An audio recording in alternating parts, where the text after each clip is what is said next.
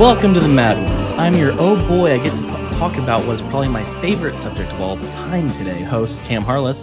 And with me, as always, is your very small but feisty hostess, Miss Jessica Green. Hello. Hey, Jessica, how are you doing? I am small and I am feisty, and I've had 2 Moscow mules, so this is going to be a lot of fun. Well, we have an exciting episode, in my opinion. I mean, I think that most people should be more excited about this topic, but we'll see what happens. Oh no, I just realized my cat's in here. Hopefully she doesn't chirp too much. But before we get started, I do need to let everyone know that this show is 100% brought to you by the fans and patrons. So hit like, subscribe, and share the show with your friends. We have all sorts of topics that we've covered. Share them with someone who might gain something from them. Also, if you're a patron right now, you can watch this. But if you're not, you're going to have to wait about 2 weeks to watch this episode. So when you become a patron, you get things like early episodes. We'll do Zoom parties and hangouts every month, and you'll get my gratitude. So, I mean, do it just for that. Do it because you love me. Also, if you want to rep us, you can grab a shirt, a mug, a tank top. And tank tops, like I've always said, are the best shirt that you can wear over at wearethemadones.com/store. There's the spiel. We can move on. Joining us tonight is a bona fide doctor, not one of those lame medical ones, but a doctor of philosophy with a master's of theology. He's written for more than several websites, contributed to several books, and written articles for peer-reviewed journals. He's hosted podcasts, spoken at seminars, and written for Rethinking Hell. He's explained complicated theological issues to the reading masses on Facebook, and you can find all of his stuff and all of his thoughts on his website, Right Reason. So please welcome our very smart and super handsome guest, Dr. Glenn Peoples. Oh, hi there. He's also from New Zealand. Okay, let me ask you something real quick before we get into any weeds or fun stuff. I work with Australians, and I know separate country, but there is one girl that works with us who is from and lives in New Zealand, and she has the same name, Haley, as an American named Haley. And so they were trying to decide how to distinguish them and not get confused on Zoom calls. And I was like, why don't you just call her Kiwi Haley? And this is in my mind because I'm like, is Kiwi offensive? Is this an offensive thing? No, it's a perfectly neutral term to refer to someone from New Zealand. That's what I thought, but it was like, we won't call her that thing. And I was like, is it Kiwi? Is Kiwi the bad thing?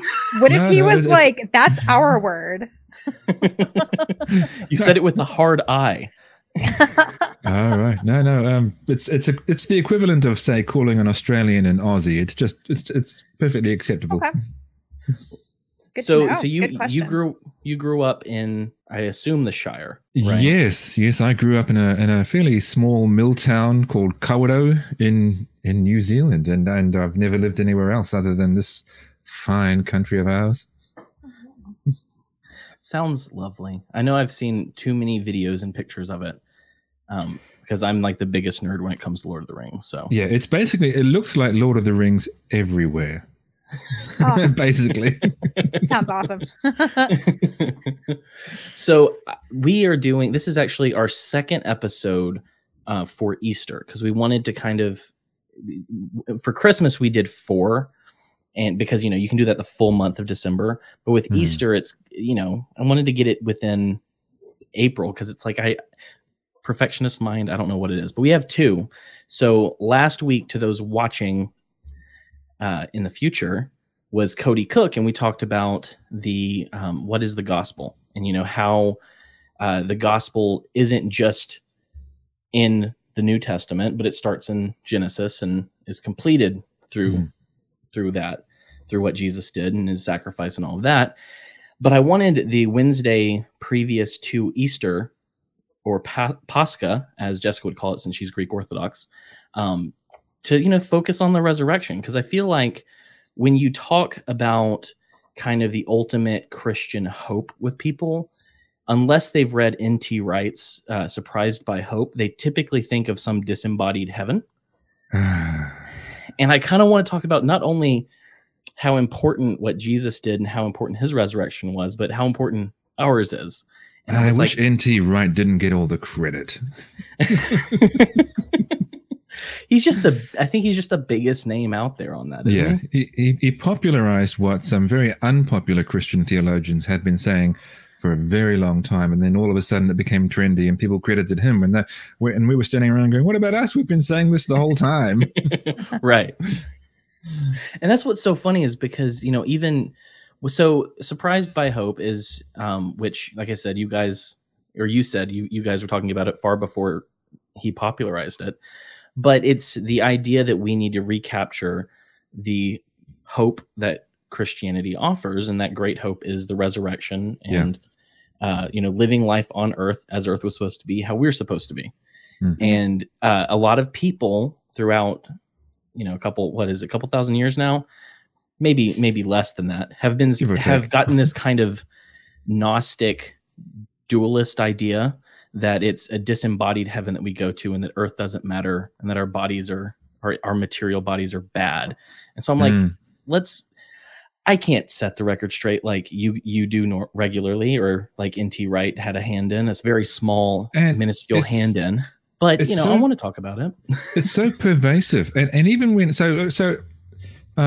I'm older than you, so I've had experiences that you may or may not have had. But my father died a few years ago, and I was at his funeral.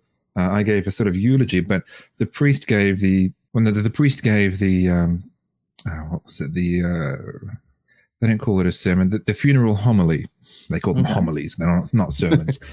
And he said, "Look, is there anything that you'd like me to talk about or to really focus on?" And so my sister and I sat there, and this was a feature of my eulogy as well, but we really emphasized that we wanted him to talk about the resurrection of the dead, because that was so important to us. And he thought he was doing so by talking about the fact that Dad's now in heaven, because when he heard resurrection of the dead, he just heard future life, which for him meant heaven. So he just spent the whole time talking about heaven. And it's like that for so many people. Even when you draw it to their attention, they go, yeah, sure, of course, resurrection. Now let's keep talking about heaven. Well, yeah, and sometimes even because when I grew up, I had that idea of heaven in that way, that disembodied heaven. But at the same time, I read about the resurrection of the body, and I was very confused about how I was hearing one thing and reading something else. I never read. Christian statements of faith managed to combine them, but I wish they didn't. Yeah, well, I was talking to a friend of mine the other day, and we were talking. You've done work with Rethinking Hell, and you've done a lot of work, and so you've dealt with hell, you've dealt with heaven, and you've dealt with resurrection. But one of the things that I said to my friend was like, I can't think of words that are less helpful than heaven, hell, and soul within Christianity. Like, these are words that I can't. You can't have the conversations because they're so immensely packed. Yeah, and one solution that some Christians with more or less the same theology as me, one solution they try to implement is they use these words, and every time they use them, they offer a definition of how they in particular are using them, which is different from how other people use them. It's just so awkward. I mean, take soul, for example. They'll say, yeah, I believe in souls, but when I say soul, I mean that we are a soul, and a soul is like this, that, and the other thing, and it's nothing like what anyone else thinks a soul is. It's so much more economical to say, no, I don't believe in souls. Here's what I believe instead. So much easier and clearer. Well, and it's like, Dante laid like such a large foundation for hell that when you say the word hell, which is the etymologically, like when I think of where that comes from, I think of Norse mythology and the goddess Hel. Is that where we got this word from? Well, no. I mean, hell is a word, and I forget the language that the word hell comes from, but the word just means hidden. Like, it's the hidden place. There's never, and I don't even know if the Norse goddess Hel has any relationship to a state of eternal torment. So I think that's an attempt to try to be a bit too clever when you say, you got it from pagan mythology. No, they didn't get it from pagan mythology. That's just a word.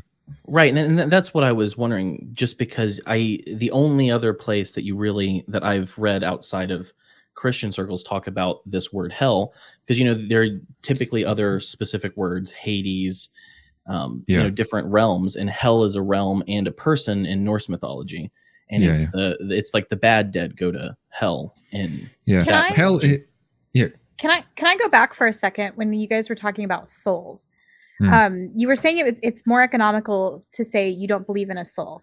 Can you kind of Yeah. expand on that idea? Are you saying sort of like as to illustrate that there is not a separation between our material bodies and our spirits? Yeah, so and this is another word that has a whole lot of meanings. I'm a materialist when it comes to human beings. And that doesn't mean I believe in greed, but it just means that I think we are physical parts of the universe, and that's what we are. And God brought us to life, and God can have a relationship with creatures of that nature. So in other words, I reject what's called mind-body or body-soul dualism. This idea that we really are an immaterial person that inhabits this body, and that when the body expires, we can escape the body and live in another state. I deny all that. Okay. Yeah. So, and that was one of my questions before I got my biblical studies degree or got into that at all. Was I had a girlfriend who told me it wasn't even dualist. It was like there's like a 3 parts of there's person. a trichotomist position. Yeah. Which Never is even heard that word. Yeah, you have a body, you have a soul, and you have a spirit, and these are 3 separate things that come together. So kind of like a hypostasis of humanity. And it's not just that you believe in a body, soul, and spirit. There is a sense in which we can say we do, but they are distinct substances, which is the crucial thing. What is the difference then between a body and soul in that scenario? Or I'm sorry, not a body and a soul, a spirit and a soul. Well, they would say that your soul is the immaterial thing that gives life to your body, but your spirit is a further immaterial thing that enables you to relate to God specifically. So the way people explained it, then I heard a pastor use it, was he would say that your body is your body, that's explainable, and they would say your soul is your mind, will, and emotions, and your spirit is, and they'd kind of leave it there, like they didn't have much of an explanation except that's the God part. Interesting.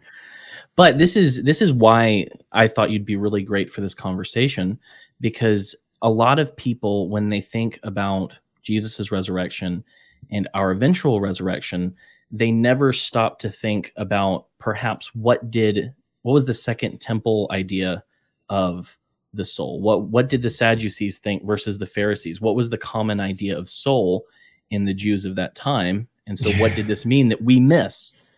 Well, that's one of the big, I don't want to say it's a big beef that I have as though I'm carrying around this chip on my shoulder, but it's a very common mistake that people make when they approach, or when they think, I'm going to get a historical background, and because that's the smart thing to do. And so they say, I want to know what the Jewish view was, or I want to know what the Greek view was. There is no such thing as the Jewish view. There's no such thing as the Greek view. There are a multiplicity of views in both of those scenarios, and others, Persians, Egyptians, and so on. So a bit of something of a survey. So a lot of people say the Old Testament isn't concerned with the afterlife, or doesn't have anything to say. That's an overstatement. There are some references to a future life in the Hebrew Scripture, but there's not a whole lot that's made very clear at all. And maybe I wish that weren't so, but it's the truth. So there are some things, like Ecclesiastes says that God will hold you to account for how you live this life, which is possibly a hint at a future life in judgment. Or the psalmist wrote that he, or at least someone, will not be abandoned to Sheol, which is Hades, the grave, or death. And the New Testament Christians obviously took that as a reference to resurrection. Look at St. Peter's talk on the day of Pentecost. But it's mostly just sort of hints around the edges. There's something to which they are pointing, but they don't quite seem to know what it is. And so their focus was really, and this is where liberals get something right, at least. The focus of the Old Testament Scripture really is on God's covenant with his people right now in the land of the living, and being faithful to that. There are some exceptions, and they're quite clear exceptions, though. I mean, Daniel 12:2. As you start getting quite late in the New Testament, very late actually, Old Testament, that's the most explicit reference to the resurrection, where the writer says, many who sleep in the dust of the earth will awake. And it talks about some rising to everlasting life, some rising to shame and everlasting contempt. Contempt, by the way, is not the emotion of the person who is in contempt. It's the emotion of those who hold that person in contempt. So it's like God holds them in contempt forever. In Daniel, though, where he talks about people who sleep in the dust of the earth, he uses language that appears elsewhere in Scripture, and it might suggest that when people talk about those who are in the dust of the earth having some sort of future, there was sort of a shared understanding that there is a reference here to a future physical life of some sort. I mean, the one other obvious one is Isaiah 26, which says, "Your dead shall live, their bodies shall rise.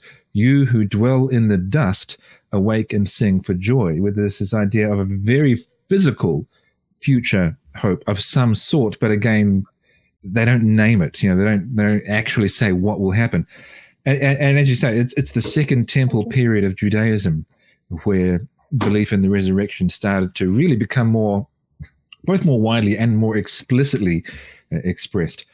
Now, you get some skeptics of religion who will say things like, this is where especially skeptics of Christian religion in particular, will say that, the Jews just stole the idea of resurrection from the Zoroastrians of Persia, and that's why it came about late.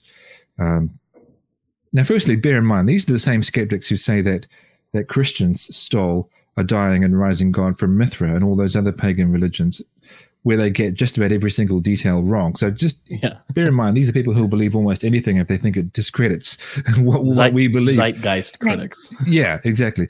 But also, the fact that a religion like Zoroastrianism of Persia included a belief in resurrection does not establish that Jews copied it, because resurrection is mentioned in the Hebrew scriptures, those ones that we just saw, which predate the interaction of Judaism and Zoroastrianism.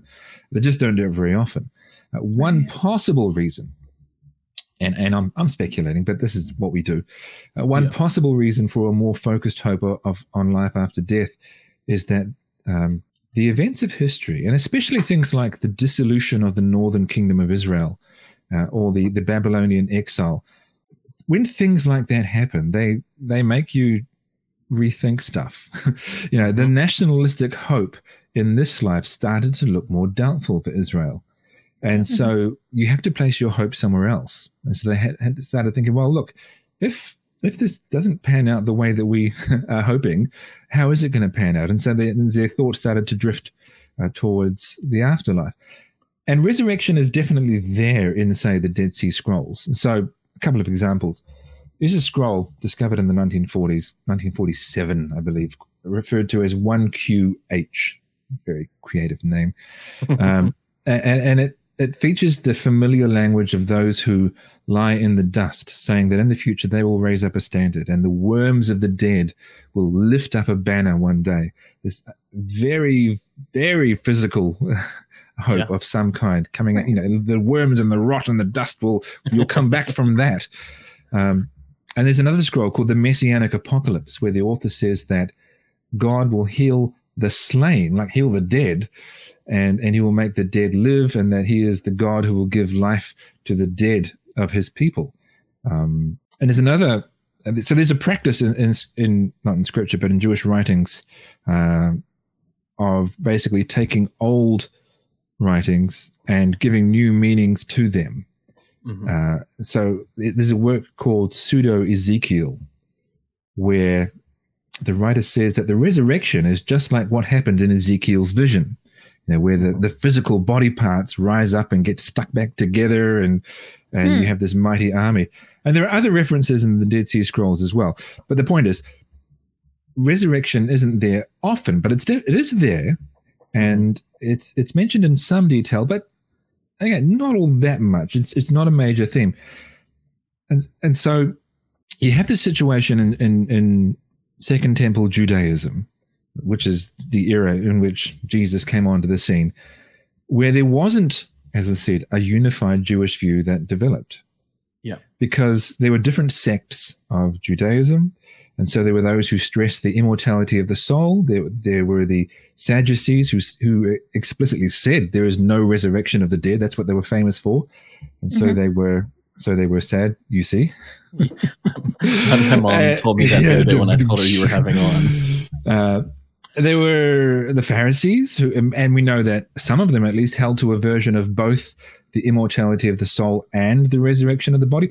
So there's no way to take one total package of Jewish beliefs about death and resurrection and say that, well, we know that Paul was a Jew. And so when he became a Christian, he just held his Jewish view. Right. You can't really say that. He had plenty of Jewish resources to draw on. That's what we can say. And that's certainly the overall worldview from which he came. But what he had was a Christian view. It was one that he learned when he was confronted by the risen Jesus. And it's one that he learned through his connection with the Christian church. You know, when he was converted, he went and spent time with the apostles. So that is the worldview that we have. It is not simply a Jewish view. Yeah. Mm-hmm.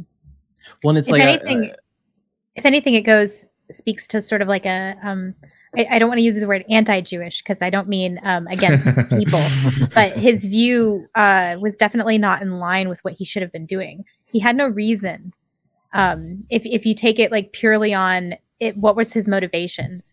If you didn't believe that he ran into a resurrected Jesus, why would somebody who had this, high position within the Jewish community suddenly flip on a dime and decide to do what is essentially opposite to what his view was in the first place?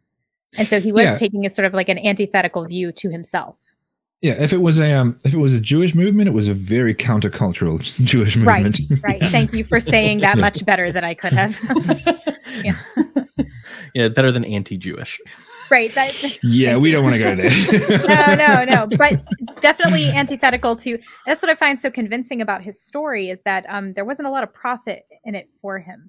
He had a high position. He was doing well within his community, and then suddenly flipped on a dime to doing something that would essentially lead to him being killed in a very terrible way. He knowingly gave himself a much worse life by becoming a Christian evangelist. Yeah. So one of the things, like when I asked you, what was the Jewish view, I was like, I should have said that differently, because immediately you're like, I'm going to correct you, and I'm like, no, I know, I've read this. One of my favorites. That's what I had prepared to say. No, it's great though, because I haven't heard these things, so it's actually really informative to me. So I'm glad we went through that. No, but I was I don't know if it was Tim Mackey or not. But I was reading something or watching something probably a couple months ago, and where I was corrected earlier, where he goes, you don't say what did Judaism believe. You have to realize that there were Judaisms. Mm-hmm. There were several Judaisms, and so it's really interesting. And you can correct me, and I want you to correct me.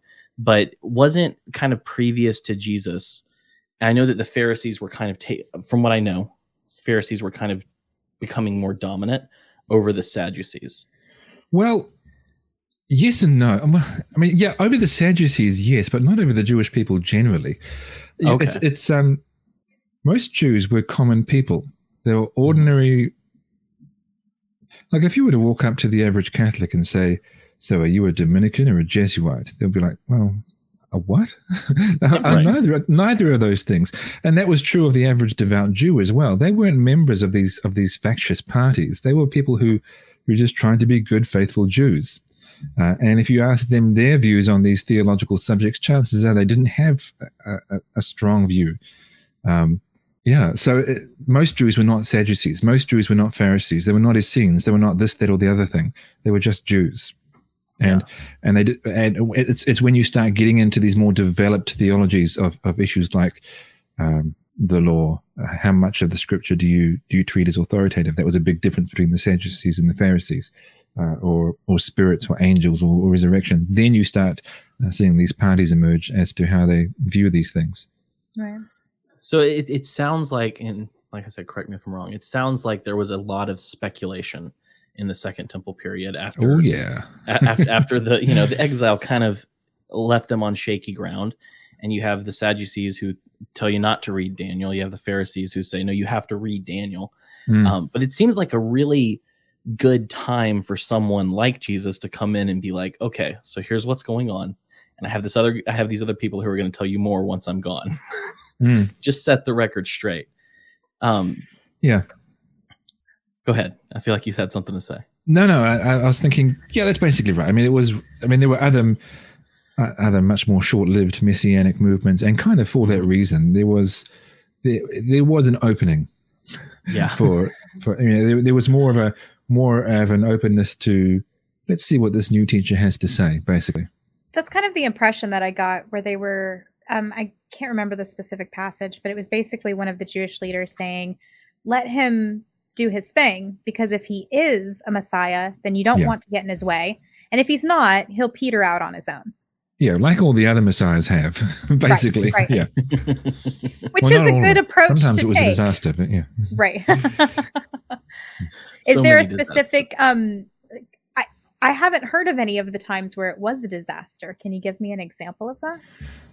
Now, I'm going to be talking about stuff where I'm not really an expert, but let me just quickly check his name. I don't want to say it wrong because that would be embarrassing. Absolutely. My mind goes immediately to Barabbas. Barabbas, as us You don't Americans mean say the Barabbas that was in prison at the same time as Jesus, right? Yeah, that is what some people think he was. He attempted to lead an insurrection, which could have meant a messianic movement. Yeah. Right. Okay. Yeah, the guy I'm thinking of is Simon Bar Kokhba, but I don't know much about him. Or I mean, there were times when you think about the Maccabean revolt in the what we would call the intertestamental period, where messianic and nationalistic hope drove a very ill-fated attempt to revolt against Rome. Had Jesus been someone like that, then, but it was pretty obvious that he wasn't, I think, hopefully. Yeah. So the sort of downfall of these previous Messiah-like figures is that they attempted to be military leaders. I'm not really the person to talk too much about Jewish messianic movements. Fair enough. That has been what I seem to have read a lot of. I guess that's something I didn't realize that I was interested in until this moment. So now I have a new avenue, a new path to go exploring down. Right. Yeah. Since we can't lay kind of a ground floor of what, Judaism believed at that point, because I mean, it didn't get really codified until 500 years after. Yeah, I mean, we can say some things, for example, based on Jewish theology. So, for example, if a New Testament Christian came out and said Jesus was resurrected, well, Jews know what resurrection means. Whether they believe in it or not is secondary. So, and the reason I point that out is you get people like Richard Carrier, who will say that the New Testament was to be understood as referring to a sort of, I think it's him. If it's not him, then there are others who say this, that physical bodily resurrection is not really where it's all about. Resurrection was a sort of spiritual or invisible ascent. Well, no. If you say resurrection to a first century Jew, they know what you're talking about. And if you want them to understand something that's not physical, you better say so. And the New Testament Christian didn't. They just talked about resurrection and an empty tomb, as in a body that wasn't there anymore. Well, and you would say that, I don't know, well, I mean, this is what N.T. Wright said, but would you say that their understanding of resurrection was at the end of time, the general resurrection? Oh, yeah. Yeah. And this is something that Christian apologists appeal to, and I think rightly so. People, they wouldn't have had any real interest in coming up with a story about a Messiah who died and rose again, sort of in the middle of history, as it were, not because that wasn't the Jewish hope. And so they wouldn't say, look, Jesus is the Jewish Messiah. Look at what he did, just as we expected the Messiah to do. They would say, no, we didn't. We didn't expect the Messiah to die and rise again, absent the general resurrection. Yeah. Yeah, he's the first fruits of resurrection. Yeah, that's what St. Paul refers to him as in 1 Corinthians 15, the first fruits, which is like a sample of all the others that are to come. So at the time of Jesus, most people, when they heard resurrection, their minds would have been brought to the general resurrection of all people, or just all Jews. Would it, or did they believe? It would depend on your view on the scope of salvation, but at least and most importantly, the nation of Israel. Yeah. Yeah. So there was a view at the time of there would be people who would be saved and people who would not be. Like there would be a sorting out. Definitely. Right? The concept of Gehenna as a state or place of final punishment of those who were lost was very alive and well at the time of Jesus. So when Matthew 10:28, for example, when Jesus would have been speaking in Aramaic, but the equivalent of Gehenna, people knew what he was talking about. He was talking about what we call hell, the last judgment and the punishment of the lost. Right. And one of the things that I keep, I was every now and then, since I've been in the Rethinking Hell group for like years now, and I read Edward Fudge, and I read stuff that you wrote, stuff that Chris wrote. Chris actually came on our show to talk about conditional immortality last year.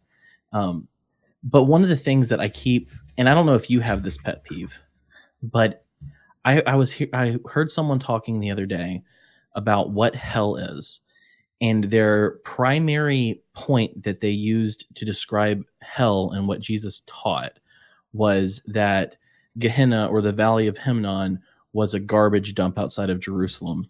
And essentially that what Jesus was saying that wasn't that there was a fiery judgment in some sense, but that it was Jesus didn't want our lives to be garbage on earth. And I was like, but that last line threw me, because usually those who make that line will say God doesn't want us to be discarded into the fiery dump, because the version of the story usually is that Gehenna was this fiery garbage dump where things were thrown into and burned. The trouble is, Gehenna was never a garbage dump. That's like a 20th. Oh no! When was that first? 13th century. Medieval. It was first. Yeah, that sounds about right.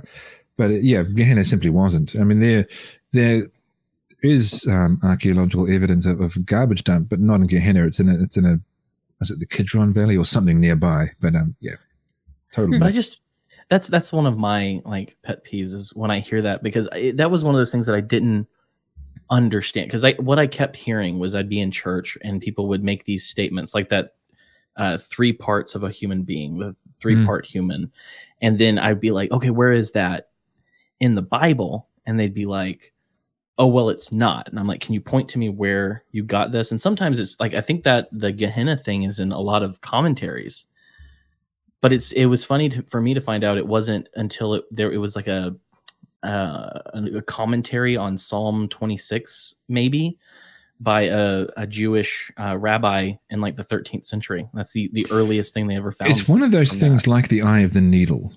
I don't know if you're familiar with it, but when Jesus said, it's difficult for a rich man to enter into the kingdom of heaven, it's easier for a camel to go through the eye of a needle, which is to say, look, it's kind of impossible.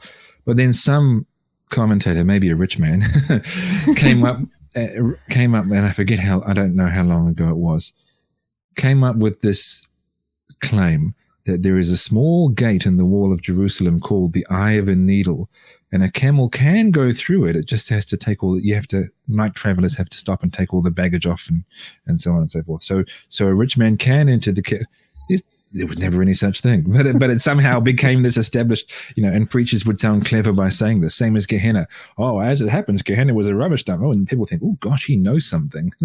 No. So just to be clear, that gate thing is not a thing. No, Someone just made that thing. up. No. Oh wow. Okay. It's just from what I understand, it's probably an idiom from that time period that the people he was talking to would have understood very easily. Yeah. But it doesn't. There are a lot of things that don't quite translate as well out of Greek. Idiom that means something that can't be done. Yeah. But the people are like, what do you mean a camel and a needle? Why would you say camel? Well, camel starts with this letter, and yeah. Right. So, when we're looking at this time period and people are downtrodden, I mean, the Jews at that time, they had a long history of exile, and then they came back with Hosea, and then they were taken over by the Romans. And so these are people who have like a nation, but they don't actually have it.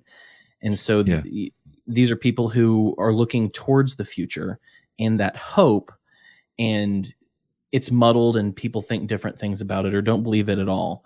But it seems to be, like I said earlier, it seems to be something that Jesus and his disciples made very clear throughout Scripture, as far as anyone who reads it, instead of just listening to what their favorite pastor or the pastor they grew up with says. Like, if you read it, resurrection of the body, Paul talks about it. Like, that's, it's in 1 Corinthians 15. Like, resurrection's a big deal. But we've lost we've lost the plot.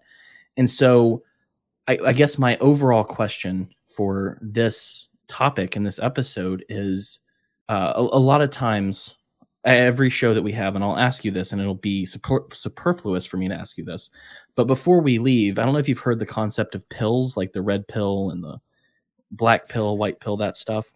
Like the Matrix?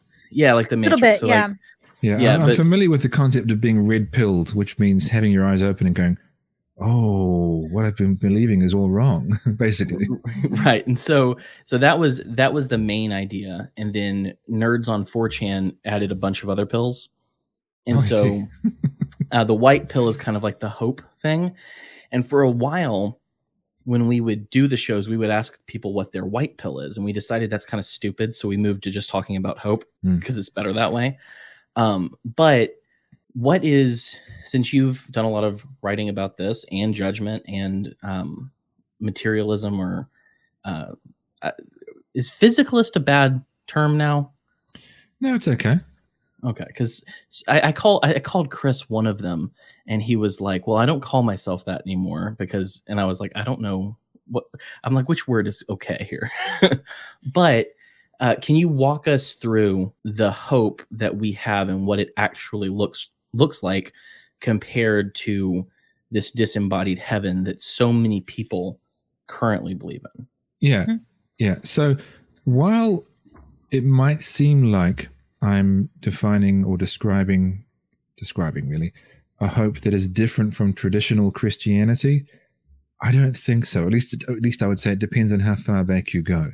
My hope is the hope of the Apostles' Creed, the hope of the Nicene Creed. We look to the resurrection of the dead and the life of the world to come. That is my hope. And that is my hope. That is the Orthodox believe in the resurrection of the body. Yeah. We don't believe that some disembodied ghost that lives inside of us goes up to an ethereal plane called heaven. We believe that the earth will be resurrected into the state that it was before the fall, and that we will exist in our bodies, that our bodies will be resurrected. And so I am finding out slowly through the course of this episode that isn't what most Christians believe. Well, they do. That's the thing. They do believe in it as well. It's kind of a yes and. Yeah. Okay. So there'll be a book like Heaven is So Real. And I haven't read it, so I can't pretend to know all the details of it. But it's about people who have seen heaven or perhaps gone to heaven or so on, where if you ask a person like that, do you believe that Jesus was bodily raised? Yes, I do. Do you believe in the resurrection? Yes, I do. And yet when they talk about hope, they just consume all their time talking about heaven. When Jesus, any time that Jesus spoke directly to the hope that he brought, at least when it comes to the hope of a future life, he never even once mentioned the prospect of, well, there is a case that people argue about, namely the thief on the cross. But when he was delivering teaching about the hope that he made possible, it was always the resurrection. I mean, he said of himself, "I am the resurrection and the life." You never separate those two things. Whoever believes in me, even though he dies, yet he will live. Why? Because he's the resurrection, not because he makes it possible to go to heaven. And it's the same when, and again, I know that there are passages that people argue about, but I look at St. Paul, and when the time comes, anytime he explicitly says, or in whatever words he chooses to use, "I want to talk to you now about the hope that we have," because there are side comments he makes that people argue about, like, what does he mean when he talks about being absent from the body and present with the Lord. What's he talking about? But any time that he says, look, I'm going to talk to you now about our hope, he does that in examples like 1 Thessalonians, where where's the second? It's been a while since I looked at it. Where he says, I don't want you to be ignorant about those who have died, so that you mourn like people who have no hope. And then he goes on to explain why he doesn't want them to mourn. And what he goes on to talk about is the fact that we believe that Jesus will return. And just as he came back from the dead, so he will bring those in Christ who are asleep with him back from the dead. And then we'll be gathered together with them. Anytime he wants to comfort people, he says, this is why I want you to be okay about death. It's because we're going to come back from it. Or in 1 Corinthians 15, where he says, look, some of you have said that there is no resurrection of the dead. I want you to know what that implies, if you're right. And he gives several explanations of what that implies. So he says, from a redemptive point of view, if there's no resurrection of the dead, well, then Jesus didn't rise from the dead, and that's a real problem when it comes to soteriology, the doctrine of salvation, because we're still in our sins. Because Jesus died as an atoning sacrifice, but his resurrection is what makes possible for us a new nature. And he says, if Jesus didn't rise again, you're still in your sins, man. That's a really big problem. But then he makes another argument. Well, he says, look, if there's no resurrection, then why am I facing animals in the arena? Why am I facing wild beasts? Why am I doing this? Because there would be no future for me.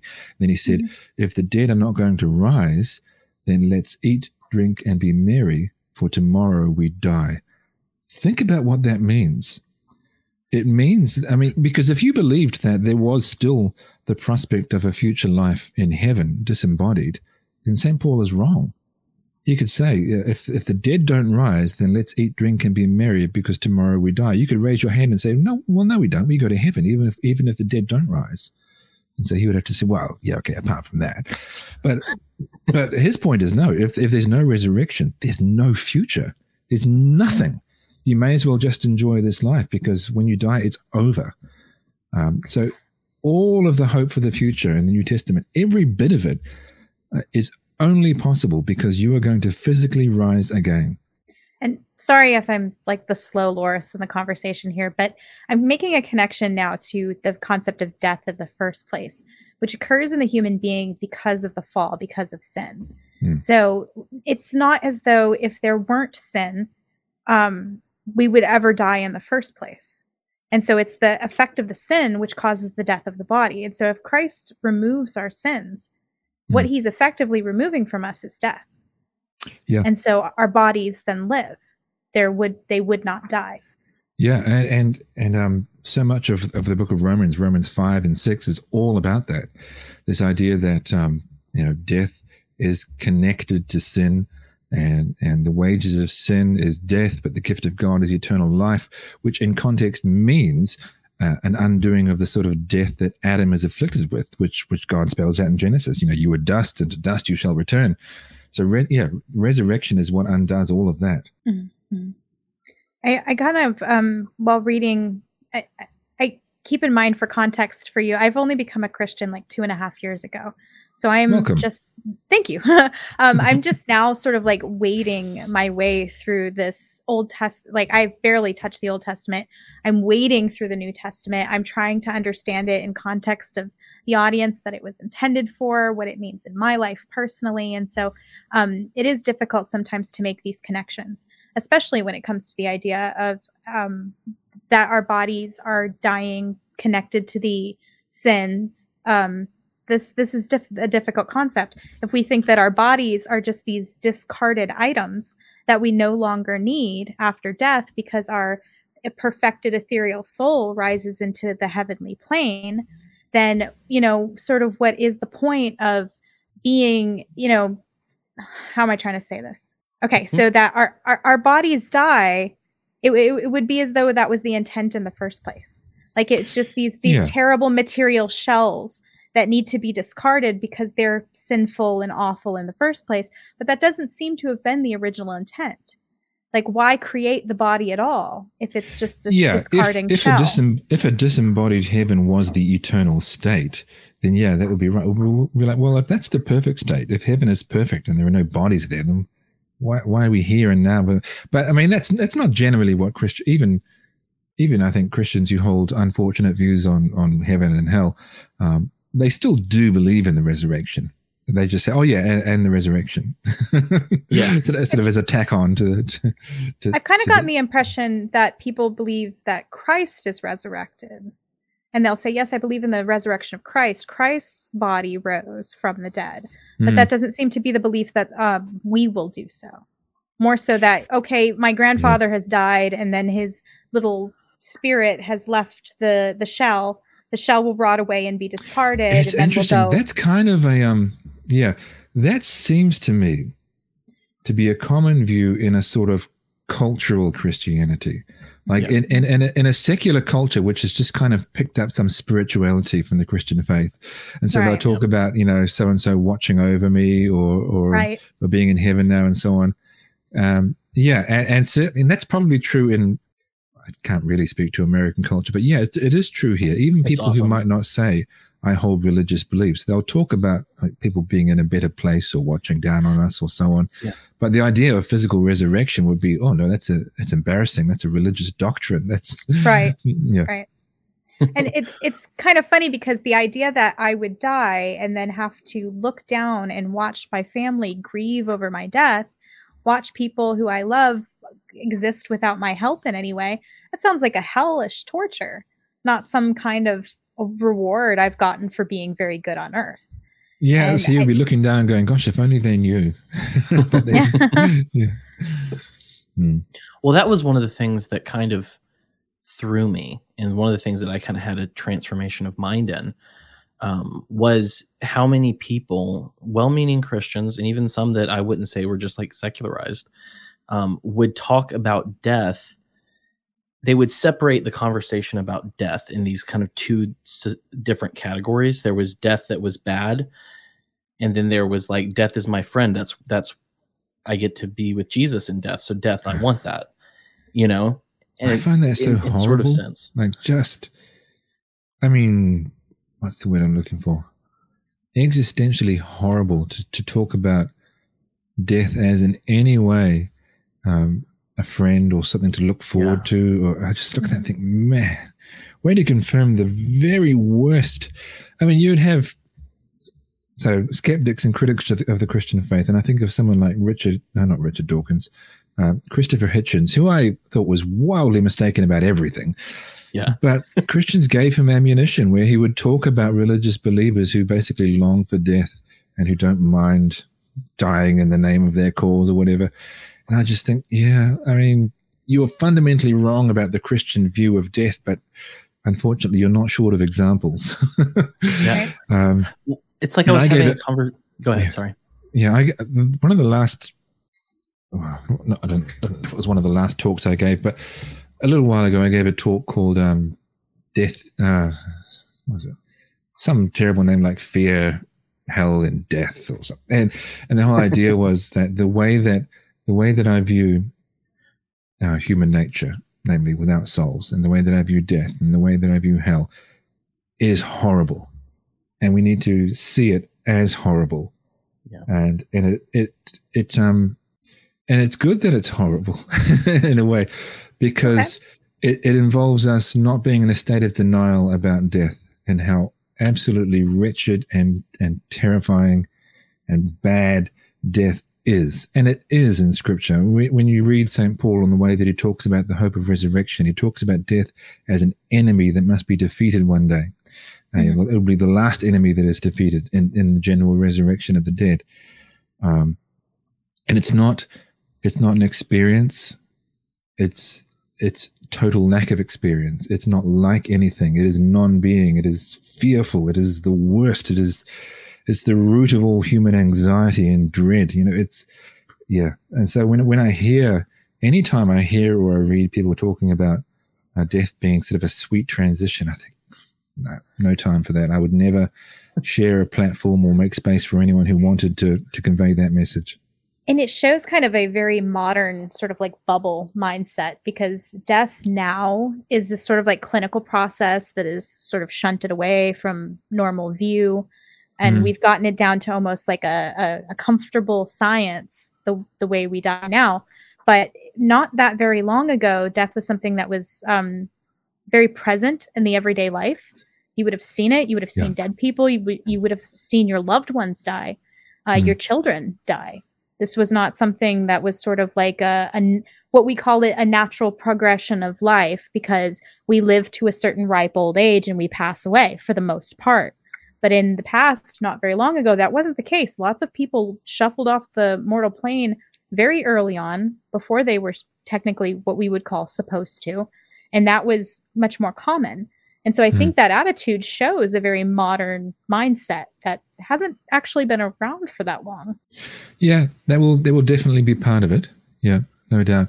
And I don't like to psychoanalyze people, because I know that people do this to Christians in general when it comes to the hope of the future. But it's very tempting to deny death and to say that it's just a transition. It's a great way to cope with the fact that your father is lying down in front of you, or your child is gone, and to think, well, And so I read a book.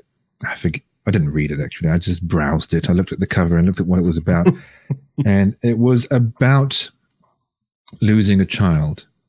So a very difficult, very sensitive subject, very difficult to read for some people. But it was about the fact that your child is in heaven. And I was reading the reviews of say, a mother who said, I cried with delight when reading this book, as though, it gave me the comfort that I always hoped was true.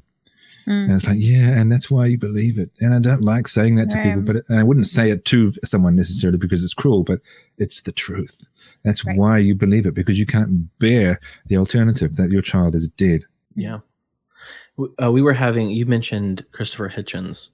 The other day, Jessica and I were actually talking to a very openly atheist guy, and it just struck me as so funny, because all of the points that he was making were points that you would make if you were fighting against like a secularized, casual, cultural Christian. Like the idea of prayer as trying to get reality to bend to your will, like it's witchcraft. Like that's not something that a Christian is going to be talking about. Or you hear them argue about hell, and I'm sitting there, because I'm in the camp with you with conditionalism. I'm sitting there going, yeah, I don't believe any of what you're fighting against right now. So how are we going to have this conversation? Because you're asserting things that I don't find to be true. Yeah. There was an atheist that debated Christopher Hitchens several years ago, because of course Christopher Hitchens is no longer alive. But in the debate, he sort of constructed a God in which to argue against and say, isn't this horrible, this thing that I've created?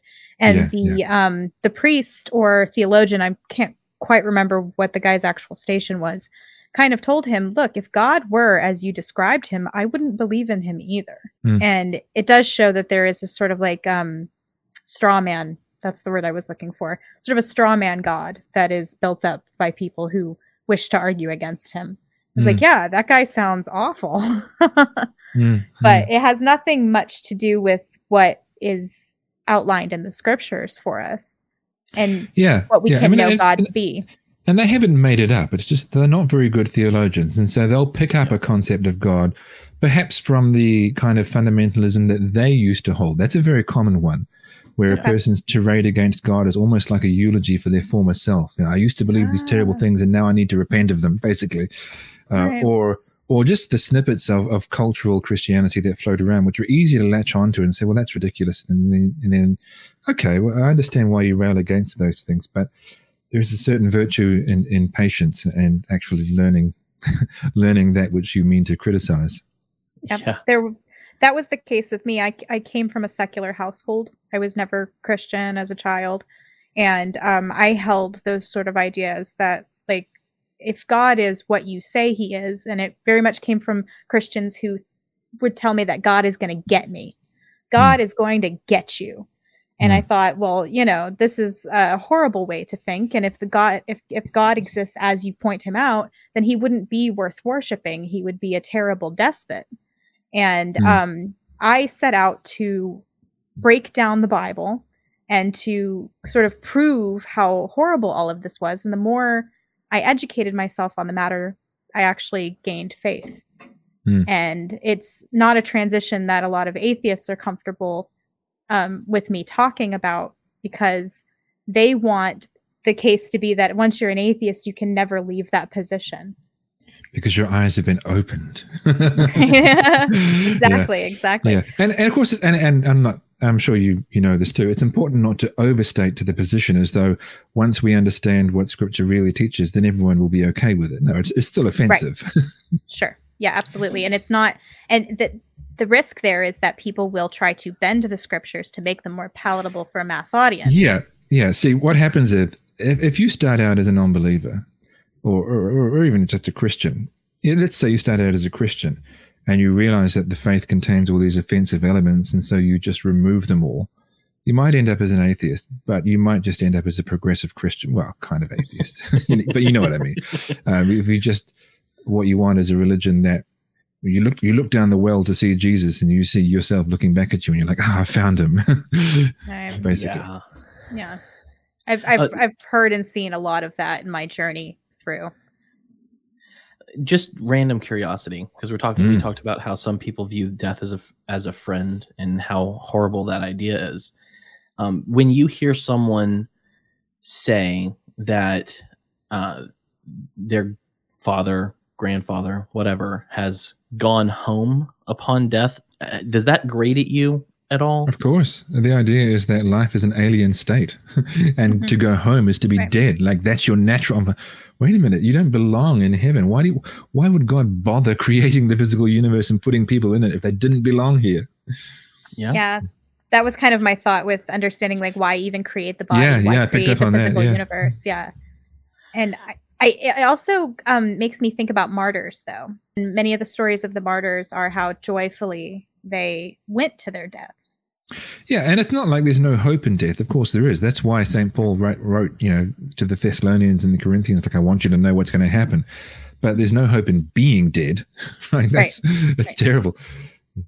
Yeah. Because I've heard that argument from secularists who will say, well, if the goal is to get to heaven, why not just put a gun between your lips and pull the trigger? Well, there's a couple of things wrong with that. Number one, it's a faulty theology of the afterlife, but also it's utilitarianism. I don't think the end justifies the means. Even if I was a dualist, I would still say I have an obligation to honor my body. But what I was going to say is, and this relates to when someone says that their grandfather has gone home, that is not the time when I would speak up and say, no, he hasn't. Right.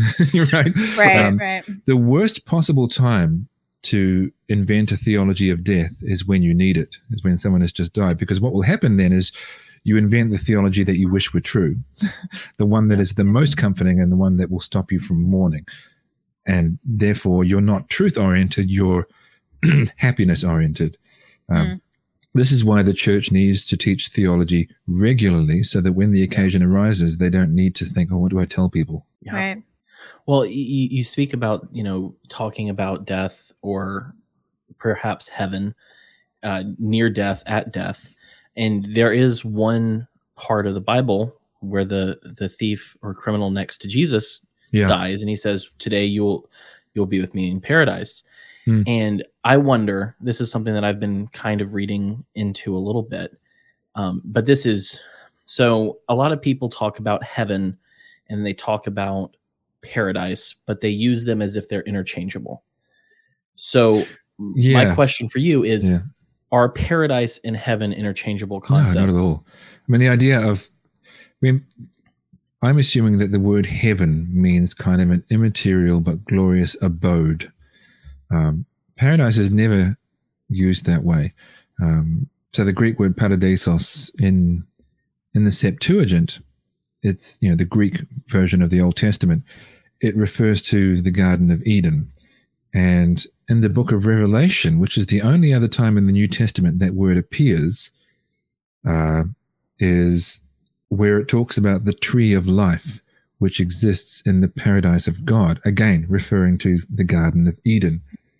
Paradise is creation as it should be, namely a wonderful, like the best version of creation. And given that, and people say, "Oh, this is evidence that Jews believed in this." There's no good evidence that there was a widespread or certainly anything like a consistent Jewish belief that there was a paradise in the immaterial afterlife. But this is good evidence that Jesus was talking about earth, because every other time that word appears in Scripture, that's what it meant. Which also sustains my interpretation of what he meant by "today you will be with me." I mean, you imagine being the thief. One of the Gospels says thief, another one says criminal. Yeah. Seems like a harsh punishment for a thief. Maybe, I don't know what it was, but the criminal guy. You imagine being that person who hears Jesus say, "Today you're going to be with me in paradise," and then, as far as you're concerned, moments later, you are with him in paradise, right? He wasn't speaking to you. He wasn't speaking even to the reader or to the world. Someone heard him say this, but he was speaking to a man who was dying. And he was speaking to what that man, and I say this as a rationalization. Yes, I acknowledge that, but I think it makes sense. Yeah. I've always hated, maybe hate's a strong word. I've just liked this idea of sort of a heavenly waiting room where, all the people who have gone before us are kind of like milling around in a in-between place. Or under an called altar. Paradise. Do it? It's or under an altar. Or under an altar. They're just sort of like milling around waiting for the final judgment. And sort of like just milling around. They're still worshiping God, you see. Yeah. Right. And there's and that when I read that passage about the thief, and keep in mind I'm coming from like a very new Christian perspective. So please, if I'm totally off base here, please correct me. But when I read that passage about the thief and "tonight you'll be with me in paradise," my idea sort of was that when I die, when you die, and when Julius Caesar died, and every other person between here and there died, we're all going to sort of like, to use earthly parlance, open our eyes at the same time. That the thief on the cross, Julius Caesar, my grandfather who died 20 years ago, me, and then my children's children who die are all going to kind of like wake up. Maybe for us, it will feel as though the instant after our death that this will happen. Well, it will. And that's how I interpret that passage. That's what the thief, he was telling the thief what he could expect to experience. Martin Luther, who doesn't hold all the same views as me when it comes to the afterlife, he, as far as I know, held the traditional view of heaven and hell. But his view on death was infamously called soul sleep. And it was just the idea, and that's something we do have in common. Well, I have in common with him the idea that there is no conscious experience in death. That you're just dead. That's a big part of said that the soul exists, but that it's unconscious. So it's a little bit different from me, but the idea is that there is no experience. And that's what he said about death. He said, I will await, when I forget the exact words, but when Jesus returns, he will knock on the grave and say, Dr. Luther or Dr. Martin, get up. And I will arise in an instant, and I won't know what's happened in between. And it's like, oh, here I am. And that's exactly what I think death will be like. Death is not like anything. You only experience the next moment of life, which is resurrection. Right. And so there isn't this sort of like where you're just kind of like waiting and killing time while each subsequent generation lives and dies, and paradise becomes populated with ever more and more people. I just always kind of thought that seemed like a very strange idea, and even a kind of hell unto itself, where you're sort of just like eternally waiting for this mass of generations to be born, live, and die. Not to mention that a lot of people who talk about the traditional view of hell seem to really push the idea that this hell is equal for all. It's equal. You're all in hell. You're all in fiery torment. No, a lot of them. I tend to find that they often believe in degrees of suffering in hell. Some of them. Some of them do. Depending on how bad you are. In fact, they'll argue against my view, which is the idea that you finally die if you're lost. And I'll say, well, if you finally die, how can there be degrees of punishment? And my response is, well, there are no degrees of punishment. And then we launch into all that. There's sort of this idea of like a spiraling hell that goes down into different levels, and it's very Dante, bad. The different circles of hell, depending on how wicked you were. Yeah. And then, But at the top level, you just get paper cuts all the time or something like that. Yeah, That's but pretty bad. a lot of times, like, I guess within kind of where I grew up, it was the idea that it was equal. And so my question was, how could it possibly be equal if you believe that right now there are people who have been burning in hell for 6,000 years? Yeah, I mean, that's true. Yeah, I see what you mean. I see what you mean now. Because those who believe in the intermediate state of Hades would say that it's a bad place still for those who are lost, but it's not as bad as hell will be. But it's still some kind of negative experience, and they might say point to the story of the rich man and Lazarus in Luke's gospel and say that's what hell or Hades is like now. So it's torment, but not as bad as it's going to be. I guess those who believe that hell is equal for all will say, look, it's still infinity in the long run. Right.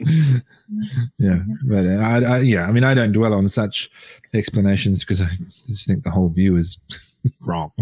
I'm sort of fascinated by this idea that all of these, because God's time and our time work differently, I would imagine for an eternal being and a linear, truncated life, the perception of time will be very, very different.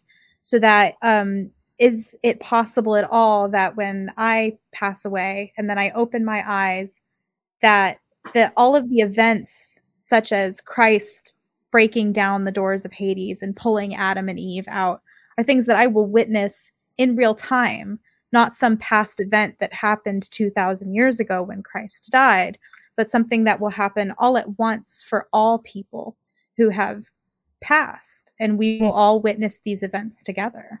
Hades, as in like the underworld or something? The underworld, yeah. So like there's this defeating of death. Like we will die. Our bodies are going to die. We're going to go through that experience. We know that because we're watching the generations before us continue in that march, even though Christ has come and gone. So we know that that's still our fate. Death is still our fate. So we'll experience death. And then there's the resurrection. So there's this point where we're raised from the dead. And so is that state happening at the same time that Christ goes to Hades, breaks down the door of Hades and pulls Adam and Eve out of Hades? Yeah, I mean, I don't believe in the harrowing of hell at all, which is the idea that Christ went into an underworld and so I think Adam and Eve are just ashes right now. And that's all they ever have been since they died. Because I don't believe in souls. I don't believe that Christ went into the underworld and delivered souls from Hades. I think that biblical references to Hades or Sheol in Hebrew are just references to the grave or the state of death. So I guess I thought in the beginning when you were talking about I don't believe in souls, that you were kind of doing that as a just sort of like an easy way of explaining the language. But it sounds to me like there's really not a belief in souls there. Can you kind of expand on where you're going? Yeah. So I think that we really are just material. Okay. And when I go into the grave, my body goes into the grave. That's all I ever am. It's just a physical being. And there are some people who hold my view, but will say, look, but they just like the language of souls or the King James Bible. So they say, look, I do believe in souls, but I don't mean an immaterial state. I just mean a person like me. Whereas I'm like, no, look, just say you don't believe in souls because you don't, right? So yeah, I really just believe that I am the dust of the earth, made alive by what Scripture calls the breath of life, and God will take the breath back when I die, and I will return to the dust. That's very interesting. I've never thought of it that way because I have associated sort of like what animates the flesh as the soul. And so that's always made me kind of wonder about like animals, for example. Do animals have souls? Because they are flesh animated. I can look at my dog and know that she has emotions. Like, yeah, I mean, my dog's just, I'm looking at him right now. He is as much of a living creature in the full sense that I am.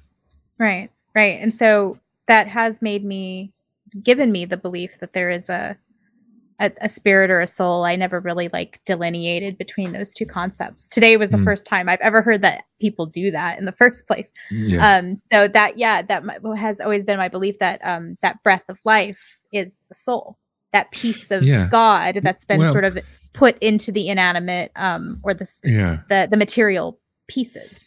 I mean, so the biblical language is of the breath of life is what Scripture calls the spirit. Sometimes the translator will say spirit, sometimes they'll say breath. Okay. So that's what is breathed into you to make you alive, and that is what goes back. And if you read the book of Ecclesiastes, he's almost in despair, and I'm assuming because he doesn't have the knowledge of the resurrection of the dead or how it all pans out, and so he's just looking around saying, you know what? What happens to the animals is the same thing that happens to humans. They've all got one breath, and they all return to the dust. And I would say you're right. You just don't know what comes next. Right. So, and the being that comes next, that's not soul separate from body. You just think that the body and the spirit that animates it together as one piece.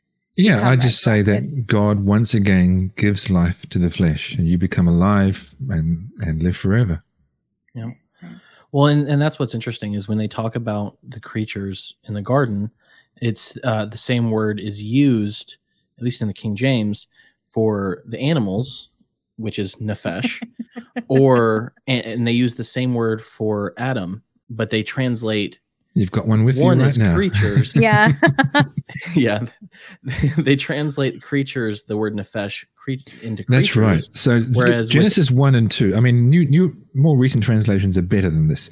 But if you read through Genesis 1 and 2, oh goodness, must be some big event on.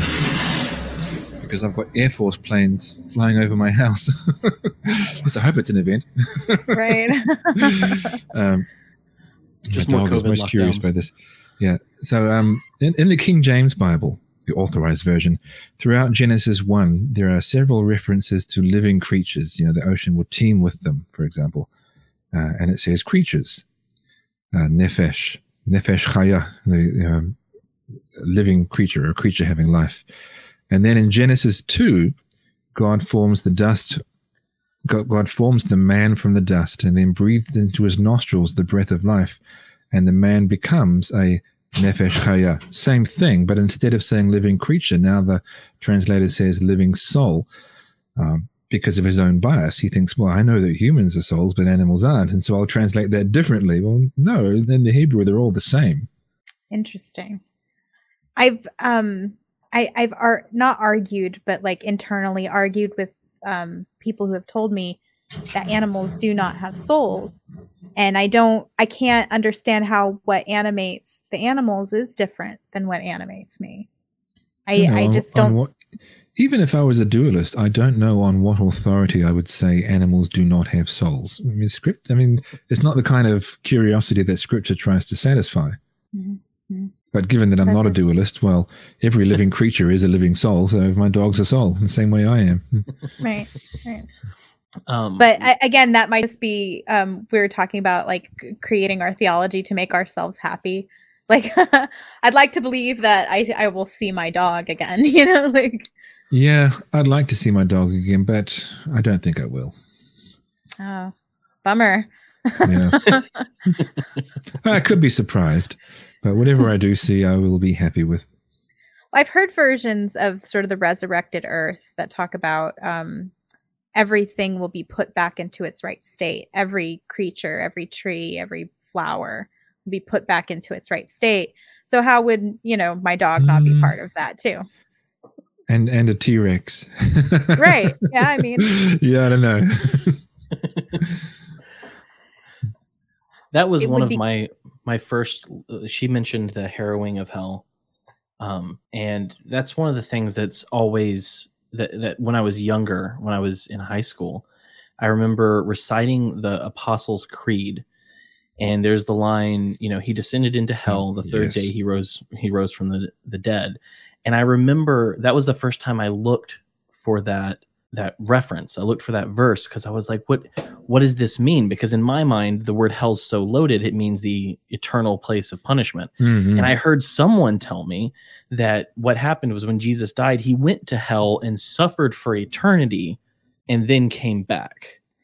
Oh, there is Yeah, that's definitely not what the Apostles' Creed meant. They Right. meant the descent ad infernus, which is the Latin equivalent of Hades, which is the intermediate state where the saints were waiting to enter paradise. So that's what that meant. I prefer the Nicene Creed, which in English anyway just says he descended to the dead. Okay, fine, he did that. Or does it even say that? I don't recall. But anyway, where was I? Oh yeah, there is a movement, and it's a quote unquote evangelical / Pentecostal charismatic one, which reasons that, well, we know that the punishment for sins is not death, it's the torment of hell. So the death of Christ on the cross did not atone for sin.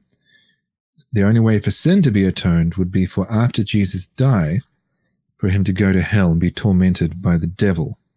And this became a fairly controversial belief for obvious reasons, taught by what's called the Word of Faith movement. So you get people like Kenneth Copeland, Kenneth Hagin, and folks like that. It's terrible. I mean, it's the consistent Christian teaching from the beginning has been that the death of Christ atones for sin, but this is what people are prepared to do once they believe in eternal torment. They won't look at the cross and say, "Oh, maybe I was wrong about the punishment for sin." No, they'll look at the cross and go, "Well, I'm so attached to the doctrine of eternal torment, I guess I have to give up the traditional Christian doctrine of the atonement and say that the cross didn't do it," which is appalling. Yeah. Well, let me ask you, because you may have some thoughts on this. Is it does talk about how he was it preached to those that were in prison? I believe that's what the verse says. I'll preach to those who are now in prison.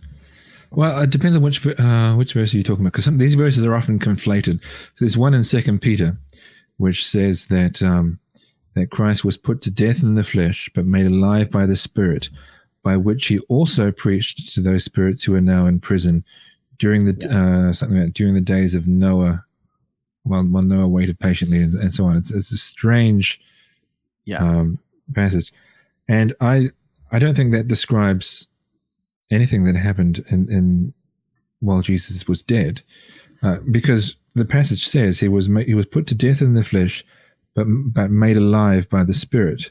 Now, some people think that means sort of awakened in the underworld, but no, it's resurrection. He was made alive by the Spirit, by which he also, not at that same time, but by which he also preached to. And the idea, I think, is that he preached through the prophets to those who are now in prison, to those who died long ago. In other words, it's the same Spirit that resurrected Christ that's been convicting people of their sin for centuries. Yeah, millennia. Yeah, so and that's kind of where I sort of landed, but that was always the proof text when people were talking about whatever version of the harrowing of hell that they were talking about. And so I've always been I know it's used that way. It's a very slender basis for the. Jessica, were you going to say something? I was only going to say that as far as the Orthodox, when we read the Nicene Creed, it says that he suffered and was buried. And then on the third day, he rose again. And so to my mind, that always referred to the cross, that he suffered on the cross, was buried, and then on the third day, rose again. Yeah, there's no mention of hell in the Nicene Creed. Right. Yeah. Or at least at that point. Yeah. Sorry, what I was actually thinking of is that there are some, I guess, slightly sanitized versions of the Apostles' Creed, which don't say he descended into hell in English. They translate infernus as the dead. So they'll say he descended to the dead, which I prefer because it's more defensible. Yeah, you're right. The Nicene Creed just says he suffered and was buried. Third day he rose again, which, I'm a Nicene boy. Cody Cook commented, "The wages of sin is eternal torment, but we could cram that into a couple of days." Romans 6:24. But no, very efficient. It's wild because there are these little, I don't know how you feel about this deconstruction trend that's going on right now, but it grates me in all the fun ways because, as I grew up and I learned more about God, learned more about Jesus, learned more about the Bible, went to Bible school, read a whole bunch of books and all of this, I never felt like I was breaking down something, but rather kind of correcting things that I was like, people misspoke or didn't know or said things wrong. Maybe it was just bad theology, period. But there's this idea. I haven't talked to anyone about deconstruction, and I kind of want to see where you are, because it's like every time I hear someone talk about how they're deconstructing, the end point is always seemingly atheism, or at least agnosticism. Yeah, I think people are bestowing a kind of intellectual respect on what they're doing by using the word deconstructing. All they're really doing is explaining why they no longer believe. Yeah. And it's not a new thing in practice. It's just a new thing in name. People used to do this all the time without using the word deconstruction. And so I'll read, I think there's a blog or something called the Forma Fundi. I'm like, well, that's telling, isn't it? The reason that, and they'll describe the faith that they rejected and the reasons they rejected it. And I'm like, I don't recognize that religion. It's not what I believe. It's, and so really what they're doing is rejecting their former self. Yeah. Well, I think maybe the most disappointing deconstruction that I saw was Rhett and Link. Do you know them on YouTube? No, but I've heard that this happened, but I haven't watched it. I mean, these things are viral. I'm like, I get what's going on. I'm not interested in watching them. I didn't watch it because I didn't want to, because I would watch their stupid, they used to work for Phil Vischer, I think, in Big Idea. They used to work for the VeggieTales people. And then they had their YouTube show, and I'd watch it all the time. They'd have stupid things like, can this be hot dogged? And they'd make disgusting hot dog. I mean, it was just like good things to watch for the kids. And then I'm watching it one day with my kids, and they're like, oh, we're going to be talking about how we left Christianity. And I'm like, not on the kids program that I'm watching with my children. You're not. What? But I think that what that leads to is, I think that there is, I don't understand. I mean, I do understand what deconstruction is, because every time I hear someone talking about it, it never leads to more grounded theology. It just leads to removing theology. And it goes from like the simple things to get rid of down to the fundamentals of the faith, But there are a lot of people, and I think that deconstruction and this giant wave of it and the ex-evangelical movement, all of these different things really go to show not just that people don't understand the secondary doctrines, but that they don't understand the primary doctrines, which these are. Go ahead. Can you tell me what you mean? What is the difference between a primary doctrine and a secondary doctrine? Well, I would say primary would be Christ and Christ crucified, resurrection. Oh, okay. Right. Like when we talk about primary versus tertiary beliefs. Yeah. Okay. And gotcha. There's primary, secondary, tertiary. There are some that are just like, this should not separate anyone in I don't know if any of these primary, secondary, tertiary, but there's some that are so silly that people stop being friends over. And I call those tertiary, because it's just like, this is like third tier. This isn't even second tier. Let's not do that. But with all of that going on, I think that there's a lot of people who don't understand.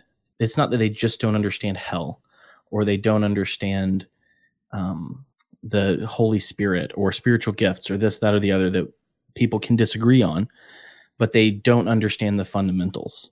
And so if you were talking to someone who came up to you and was talking about heaven or the intermediate state or whatever, and you were to describe to them the hope that is shown in the New Testament through Jesus, how would you describe that to them?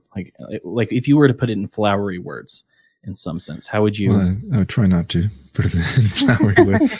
The idea is that human beings find themselves alienated from God and from each other through sin, and we're not all that we could be, and part of that is that we are mortal and subject to death. The New Testament says that we are part of the present order and we are passing away, but that doesn't have to be the case. That God loves us and that He came into the world through, and would I necessarily describe the distinction between the Son and the Father? Probably, yeah. I'd say He sent His Son into the world to identify as one of us, to endure what we endure, to live the perfectly righteous life, and to take death in our place, to reconcile us to God so that we could know him and be united to him and to each other, and so that things could be put right and we could have everlasting life with him. Basically. It's beautiful. Where do I sign? No, I love reading what you've written. Like I told you earlier, I think I read probably 16 to 20 of your articles today while I was working. Good heaven, that's indoctrination. I was just, well, what happened was, I was like, I wonder what he's written about the resurrection. And then I got into the physicalism stuff, and I went all in kind of different directions. By the way, when is part 3 coming out? Oh, what the Bible says about the Bible. Gosh, I don't have time to do that. I mean, it'll be done when it's done. Yeah, I know it's been years, but see, I'm working and I have a family and I have a side business of building guitars, which is fun. But I'm also back in study doing a psychology degree, so I don't have time for anything. He is George R.R. Martining you right now. But so one of the examples that I was looking forward to in that series was you talking about the Witch of Endor. And oh yeah, Samuel. That's a fun example. Yeah. Would you mind talking about your thoughts on that? Because that's what I was looking for. I was like, oh, it'll be in the second one. Well, see, I've kind of quickly browsed other people's thoughts, and I've thought, yeah, they seem okay, but I haven't written that blog post yet, and part of that has to do with the fact that I haven't had time to really do the research and say, okay, what angle am I going to go with here? Because there are angles you can go with. Number one is that, so the idea is that the king's having a hard time, right? Things aren't going well for him, but Samuel's not around anymore. He hasn't got any prophetic advice. So he says, which is a band, because it's against the law of God to have necromancers, which is basically what they were in this context. So I'm going to go secretly to Endor. This is witch there, and I'm going to see if I can get some advice from the prophet Samuel about what to do, because I need this. And basically, witches are frauds. Necromancy is not real. But this witch got the fright of her life, and the text makes it evident. She cried out. She's like, "Oh, what?" And the king says, "What do you see?" And she says, "I can see a god coming up out of the earth." People don't realize that it says that, because some translations say a spirit or a specter or ghost, depending on your translation. But the word is Elohim, rather than the plural. Elohim, I can see a god or gods coming up out of the earth. In other words, I can see some terrifying apparition that I didn't expect to see. And it's like it's a god. And he says, "Really, look closer. What do you see?" And she says, "Well, it's this old man dressed in burial cloths." Interesting. From a dualist point of view, that's interesting. I mean, spirits don't wear burial cloths, so why? I mean, if anything was actually present, it raises the question of, number one, why was she seeing something coming up out of the ground? Because that's what she described. Why was it wearing burial cloth? That's not what a ghost wears. If ghosts were real, they're immaterial spirits. So is the idea, and then Samuel says, "Why have you disturbed me?" The idea is that I was dead, and you've disturbed me. It is described the way that one might describe a resurrection. At least that's the way it reads to me. Something came up out of the ground, gave you the fright of your life. It's got burial cloth wrapped around it. That sounds to me like either that, or it was something like a divinely enabled vision where God delivers this message via this apparition of Samuel. But and there are some who, and I will have to read them and understand why they say this, because it's scholars I respect who have said this. I just don't know why. They've said that it was an evil spirit. I'm like, why would you say that? Why would an evil spirit? Because the message seems to be on point and everything. Why would? So I'll read that. That sounds interesting, but I probably won't agree with it. I guess my point is there are possible explanations other than this was the ghost of Samuel. Yeah. Possible. I mean, I'll admit it's a freaking unusual thing. You don't see anything like this anywhere else in Scripture, but that's interesting. Yeah. And doesn't he essentially tell him that, you shouldn't be doing this. Yeah, he says, you shouldn't have called me. He said, you're going to die and so are your sons. In fact, he says, you're going to be with me. In other words, so he doesn't say you're going to die. He says, you're going to be with me. Well, does he say you're going to die? But either way, you're going to be with me means you're going to die because I'm dead. Right. And that's one of those questions that I always found interesting, because people, I won't lump in the more secular view, but people talk about ghosts. And that was always something that I used when I was talking to them about why I don't believe there are ghosts, is because she seemed genuinely surprised that she was talking to a dead person. And so that surprise in and of itself tells me that that was not a normal experience for her. Maybe she'd experienced something else. Maybe it had been in the past, demons, or, however you want to talk about that. Perhaps she had consulted with demons, but whatever comes from that conversation, it does show that she was never talking to human spirits before that moment. No, she did not expect that to happen. Well, the text reads as though she did not expect that to happen. Yeah. And what's interesting about that is in my 20s, I made extra money on the side by reading tarot cards.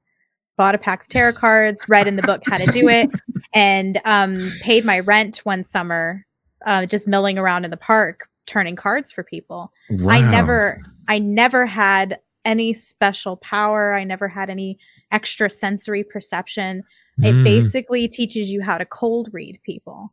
And cold reading is you kind of look for physical cues, vocal cues that kind of tell you what this person wants to hear. And then you feed it to them. And you do it with the sort of vehicle of the cards. And I can very much imagine if I had been turning cards for someone and some disembodied voice or some disembodied spirit suddenly appeared to tell them their future, it would have given me a heart attack. And that's exactly what happened here. Yeah. I can very much relate to that woman's experience. Can we talk just very, very briefly about the Transfiguration? Because I am so jealous of those dudes. Because in the very least, it sounds like a very scary experience, to be honest. They seem to think it was great because I forget which one of the disciples spoke up and said, "Hey, Jesus, it's so good that we can be here to see this. Let's pitch a tent, one for Moses and one for Elijah." See, I really like that passage. Some people like it for other reasons. Some people like it because they think it establishes their view on the afterlife. I think it tells us nothing about the afterlife. So the passage says that they saw Jesus on the mountain, and then while they were watching, all of a sudden he became bright and his clothes became super white, and there appeared, and I've always wondered how they knew it was Moses and Elijah. Maybe Jesus said, "Hi, Moses. Hi, I don't know. However, hello, my name is Mormons. Yeah. Hello, my name is Moshe. Moshe. Yeah. But what's interesting is in one of the Gospels, I think it's Matthew's. I didn't remember this because I wasn't expecting to bring it up, but I think it's Matthew's Gospel, or it could be Mark, whatever. But after they're coming down the mountain, Jesus Matthew said, 17, I think. Okay, so you know what I'm going to say. Jesus said, "Tell no one about the vision until these following things have happened and you're ready to go and proclaim the gospel," and so on. And I thought, oh, that's interesting. Jesus called it a vision. The word horama there is the standard word for a vision of something that is not physically present. So, when, for example, Peter was on the rooftop and he saw the animals being lowered down from heaven, you could say, well, this teaches us that there are animals up in heaven and there's this sheet holding them and it can go up and down. And you come up with this bizarre understanding of an animal elevated to heaven. Or you could just believe what he says later when he's describing the event, and he calls it a vision, horama, something that's not physically present, but which is teaching him something. It's a divine message, but it's not what you actually see that matters, is what it means. And that's what, and the NIV, unfortunately, blurs that, as it so often does with other things. It's not the worst translation in the world, but the NIV says, tell no one what you have seen, which, I mean, it's strictly true, but it blunts. You don't get to see that Jesus is calling this event a vision. The question, of course, is what does the vision mean? And I think it means, this is my opinion, I think it means that Jesus is the fulfillment of the law and the prophets represented by Elijah, the law represented obviously by Moses. And they were talking about the things that were about to unfold in the life of Jesus. But I certainly don't think it's a good source of theology on the afterlife. I think that why I'm jealous is because when Peter, James, and John, right, see this, they get to see Jesus transfigured, which is like they get to catch a glimpse of the resurrection. They get to catch a glimpse of what human beings are supposed to look like, what we're supposed to be, or, in the end. You know what I mean? I think that, do you disagree? I doubt that we will be shining and but I don't quite think. I don't quite think that. No. I just mean like a little piece, not like the full on understanding. They got to see something that was more perfect. I would imagine that if you saw, like, human beings probably couldn't see the full piece, because doesn't it say none shall see the face of God and live? So it makes sense to me that when Jesus is showing them this piece of, like, heavenly light, or what his true aspect is, that they do fall down on the ground terrified. And that is part of the passage, that they fall down scared of what they're seeing. And I always connected that to the passage, I guess in the Old Testament, that says none shall see the face of God and live. So that he's showing them this piece of his true self, but that it's terrifying to them. It's very difficult for them to, like, process what they're seing. Yeah. I won't try and offer an explanation of why he looked at the way he did. But yeah, one way and possible thing is that it was as though his deity was showing through. It's like the mask was slipping. Okay. Or peeled back on purpose. Like, this is a little bit of what, like Moses coming down from the mountain. Yeah, I want you to know who I really am. And that it would be terrifying for someone on Earth, a human being, to be exposed to that. You wouldn't even know how to process it. And that's why I always kind of thought, because there is that one line that says they fell down terrified. And I always thought, well, yeah, because if you were to see God, it would kill you. And that's a terrifying prospect. Thank you for correcting me. I love it. I love hearing my little artful brain thinking things, and then someone go, there's my line. I should shut up now. So I have truly enjoyed talking to you, because I've seen you type. We've typed back and forth a couple times over the years. But I always love your sense of humor, and the fact that you're not only knowledgeable, but you'll also just goof around the same way I will. And I appreciate that. And also, one thing I want to commend you on is how, when you're in an argument, on either in comments on Facebook or on your blog, you're always like very clear, and that's not what I said. You're changing the argument out of my mouth, and you will listen to what I said and repeat it, or I'm going to not respect your response. Actually, that sounds a bit short.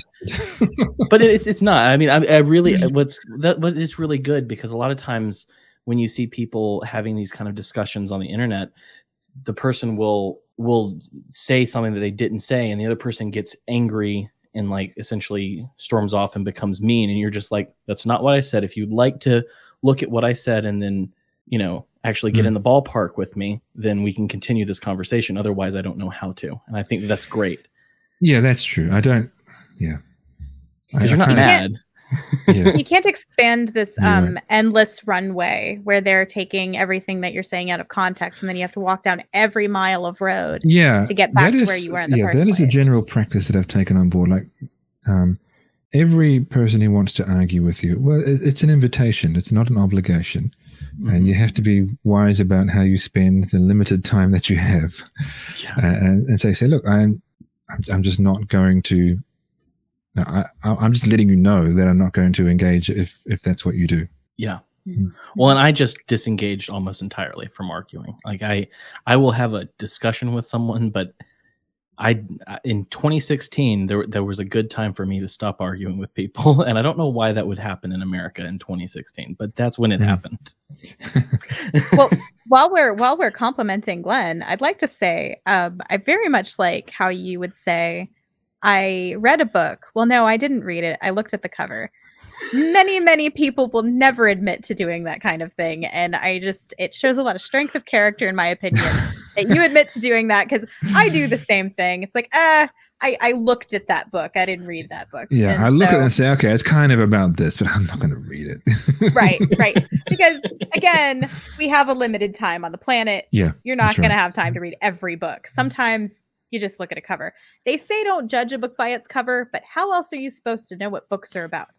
I do judge it by its blurb. Yeah, right. So speaking of books, what book would you recommend me, Jessica, or any of the people in our audience read? Like it could be recent, it could be all time. Is there anything you think people should read if they're Christian and they're curious? A book about the resurrection of the dead? It could be about anything. Any book that you think I need to read. See, a lot of the views I have, they're not really associated with books. There'll be like a conversation that I've followed in journals. So someone will publish an article, and then someone will publish a response article, and I think, oh, has he got him there? And they'll be, or following online conversations, or just my own sort of musings and thinking. Mm-hmm. But there are some good books like that. I wish I'd known you were going to ask me this, because I know what the covers look like, but what are the names of them? There's one called, but I'll find them just now because it's not hard to do so. Mm-hmm.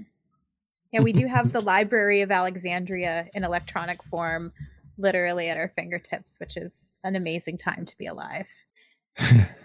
Okay, so there's a decent book called, let's wait for it to come up, called In Search of the Soul, 4 Views of the Mind-Body Problem, published by InterVarsity.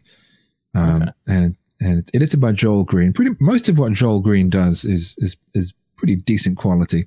Joel Green and Stuart Palmer, and it's got contributions by Nancy Murphy, William Haskell, Kevin Corker, and Stuart Getz. That's a really good book. Although it's mostly wrong, because it's got four views, and only one of them I broadly agree with, and that's Nancy Murphy. But generally speaking, I would recommend books of that nature, partly because I have a very short attention span, and I find it difficult to read a long monograph by one person. Yeah. So these are people who have been forced to write an essay explaining themselves, which I really prefer. It forces succinctness and clarity. You don't get a whole chapter to pursue just a rabbit trail that happened to come up. And there's another one like this. Let me see if I can find it. I really liked I've read a couple of the different views books. One of the ones that I really liked was the 4 Views of the Atonement. I think Greg Boyd is one of the writers. Yeah, I know the one. I haven't read it, but I do know of it. It's like I really enjoy that. But the problem is if they put if they put the most compelling one at the first part of the book, it's hard to read the next 3 views. Okay. The other one is called What About the Soul, edited by Joel Green, and it's also a multi-author volume on the same theme. Very good, although perhaps not so biblical in its orientation, but it's just a good discussion. I mean, when it comes to the sort of views that I'm kind of known for, this is one of them, and those are 2 good books. When it comes to the doctrine of eternal punishment, read me, because I've written a few things about it, and I quite like the things that I've had to say. But Edward Fudge is the classic, The Fire That Consumes. It's now in its 3rd edition. There are a couple of different versions of 4 Views on Hell, one that was published some decades ago with one set of authors, and there's a recent one with a whole new set of authors. But it's always good just to look at the way that those people engage with each other. There's a very good book being written at the moment, edited by Chris Date and Paul Copan. Not everyone knows about theirs because it's still being written, but it's two views on hell with each author. There's an author on each side. There's conditional immortality and eternal torment, and it's divided up into subject areas. So there's biblical exegesis, systematic theology, philosophy, biblical theology. I'm writing the biblical theology section for conditional immortality, but it looks like it's going to be a very good volume when it does come out. I'm not sure when that will happen. The first book I ever read on conditional immortality is by an obscure author who's no longer alive named Sidney Hatch, called Daring to Differ, Adventures in Conditional Immortality. That was really enjoyable and clear. But yeah, read blogs. Blogs are good. And I guess as quickly as possible, get good at learning the difference between a quality blog and just some trash, because there are some very, very good blogs out there. But of course, the internet's a jungle. Yeah. And so do you, one of the things that when we had Chris on, there were a couple of universalists in the chat, like making snide remarks the whole time for some reason. Mm-hmm. Have you done a solid treatment of universalism and how you view it on your website? I haven't, no, and I'm probably not going to. Okay. And some people get annoyed by my attitude, but it's not a view that I am able to take very seriously. Yeah, I understand that completely. Do you know of someone who's spoken about it that has? Do I know? Not that I'm just like, hey, give me something to beat up on it. Yeah. See, this is the kind of thing that it's a discussion. I mean, I've looked through. I want to be careful in my claims. I've looked through fairly closely a couple of universalist books, but most of the discussion that I observe is again online in articles and responses to things. So, David Bentley Hart's book "That All May Be Saved" has got a lot of online responses, and I've browsed through some of those, and they look quite good. But there's nothing in particular that I would suggest. No. Gotcha. Because that's one of those things that just I'm mildly curious in reading about it some more, just because every argument that I've ever heard for it has been bad. Yeah, I mean, there was a kind of low-key documentary. I mean, by which not hugely famous, but it was a documentary, in that it was a piece that interviewed people from, well, mostly from three camps: from those who believe in annihilationism, from those who believe in eternal torment, and mostly universalists. It was essentially a piece of material that was intended to promote universalism. Mm-hmm. And, so you would have people like Chris Date was on it, I was on it, and we were talking about, say, for example, Matthew 10:28, about God who can destroy body and soul in hell and so on, and how we maintained that this supported conditional immortality. And then you had like a universalist guy on there saying that God can just that the world, the devil, or whatever can destroy your body, but not your ideas. And then I was like, oh, come on, man, get off this ridiculous flight of fancy. And this is what I always encounter. I mean, people tell me that universalists have got great biblical arguments, but every time I hear one, it's always these flaky pieces of nonsense that I'm like, why would I devote my time to this? It's just, no, go away. Yeah.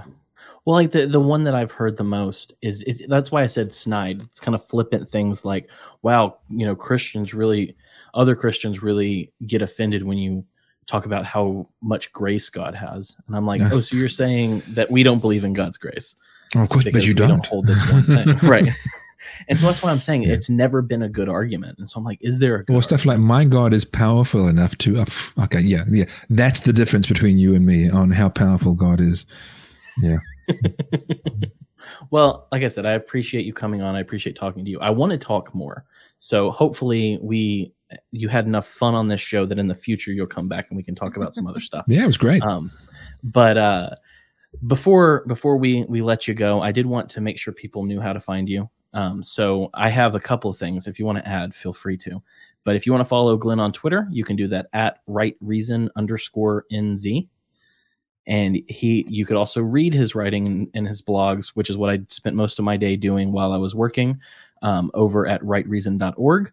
And he's also a big part of Rethinking Hell, which like I said earlier, we spoke to Chris Date about last October. And so if you want to learn more about Final Judgment, what hell really is, at least the closest I've seen it pointed to in scripture, you can go to rethinkinghell.com. Anything else that you want to throw out there? Just beware if you're going to follow me on Twitter. It can be a bit of a wild ride.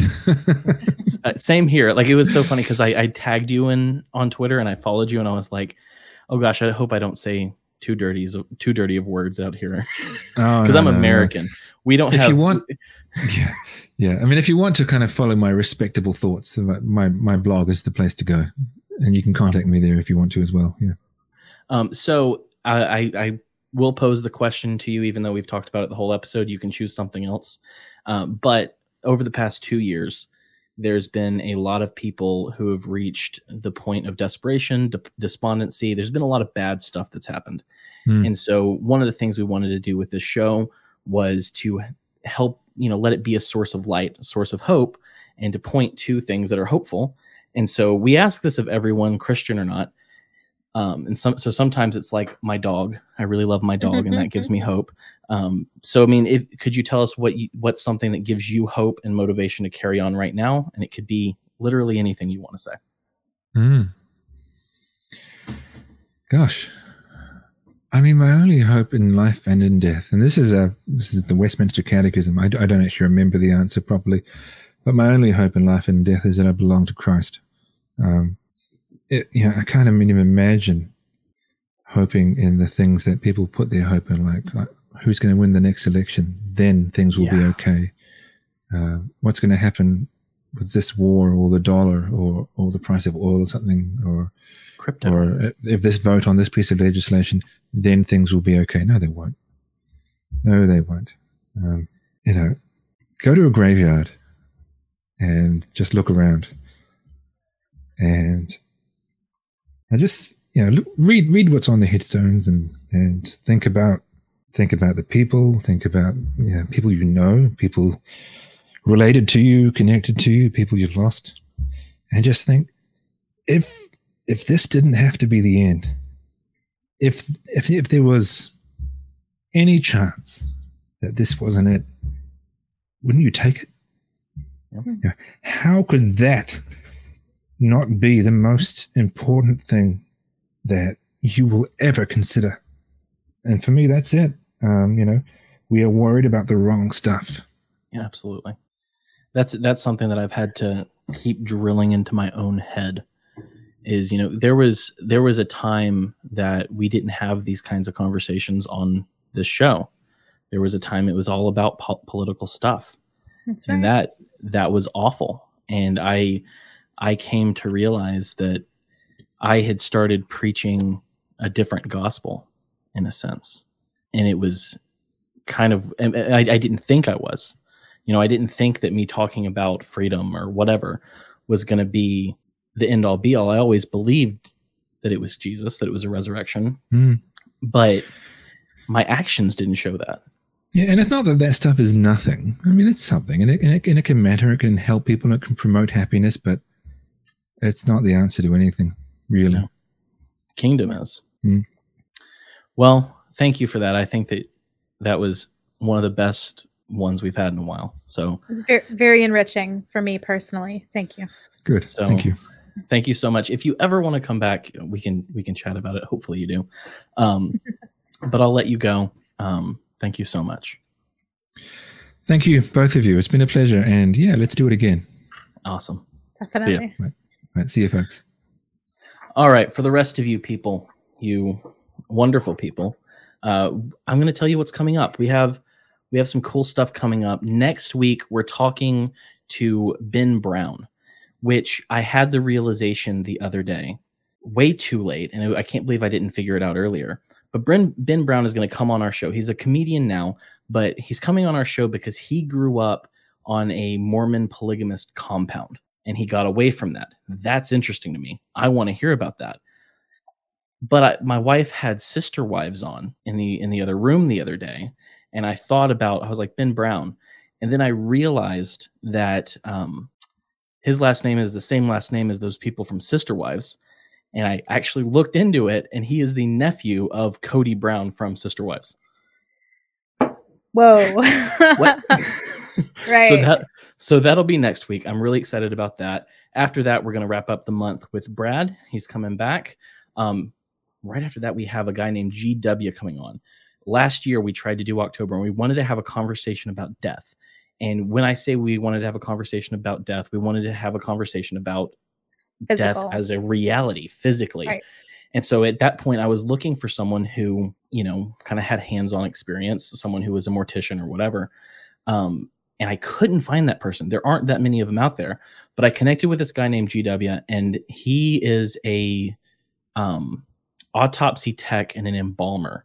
And he has a TikTok. He's very interesting. And so that's what a lot of people wanted to hear. And so we're going to do that. We're going to talk about the nitty gritty and how ugly and horrible death actually is, and how we need to pay attention to that. And after that, we're going to talk to our friend Stephen Ignoramus again. At this point, he is now clear to talk about how he was at the January 6th insurrection and what happened with him and his sentencing from the FBI. So we'll see what that's about. So it's going to be a very exciting few things. Beyond that, if you want to follow me on Twitter, that's where I try not to say bad words. That's at HamCarlos. If you want to follow, I do. I used one of the bad ones the other day, and I was like, I haven't done this in a while. It felt weird, but I've been trying. Okay, but they're fun. Sometimes it's too funny not to. All right, and if you want to see what soup you should eat this week, you can go over to Jessica's Twitter at SoupCanarchist. If you're watching on YouTube, hit like, hit subscribe, share with your friends. Get it out there. That will help us grow. Once we hit 1,000, we can start monetizing directly. We started late on the YouTube game, so it's taking us a little bit longer to get that going. I was audio I've been doing this since 2016, and it was always audio. So this is a different thing. So if you want to help, do that. If you want to catch early episodes like this one, like a couple of our patrons did tonight, you can go to patreon.com/themadOnes. I told you all that you get from there. Beyond that, t-shirt and mugs at wearethemadOnes.com/store. If you're listening, you can watch every Wednesday at 8:30 p.m. at youtube.com/themadOnes. We're also on Rockfin and Odyssey. If you do want to listen, we are on every podcatcher, or you can go to wearethemadOnes.com and download and listen directly there. That's it. That's all I've got for you. Any parting words for the lovely people, Jessica? I would just say that now is the time to start your seeds if you're planting a garden. So don't forget to do that. All right. So as always, you have a chance to be a light in the world. So go light it up.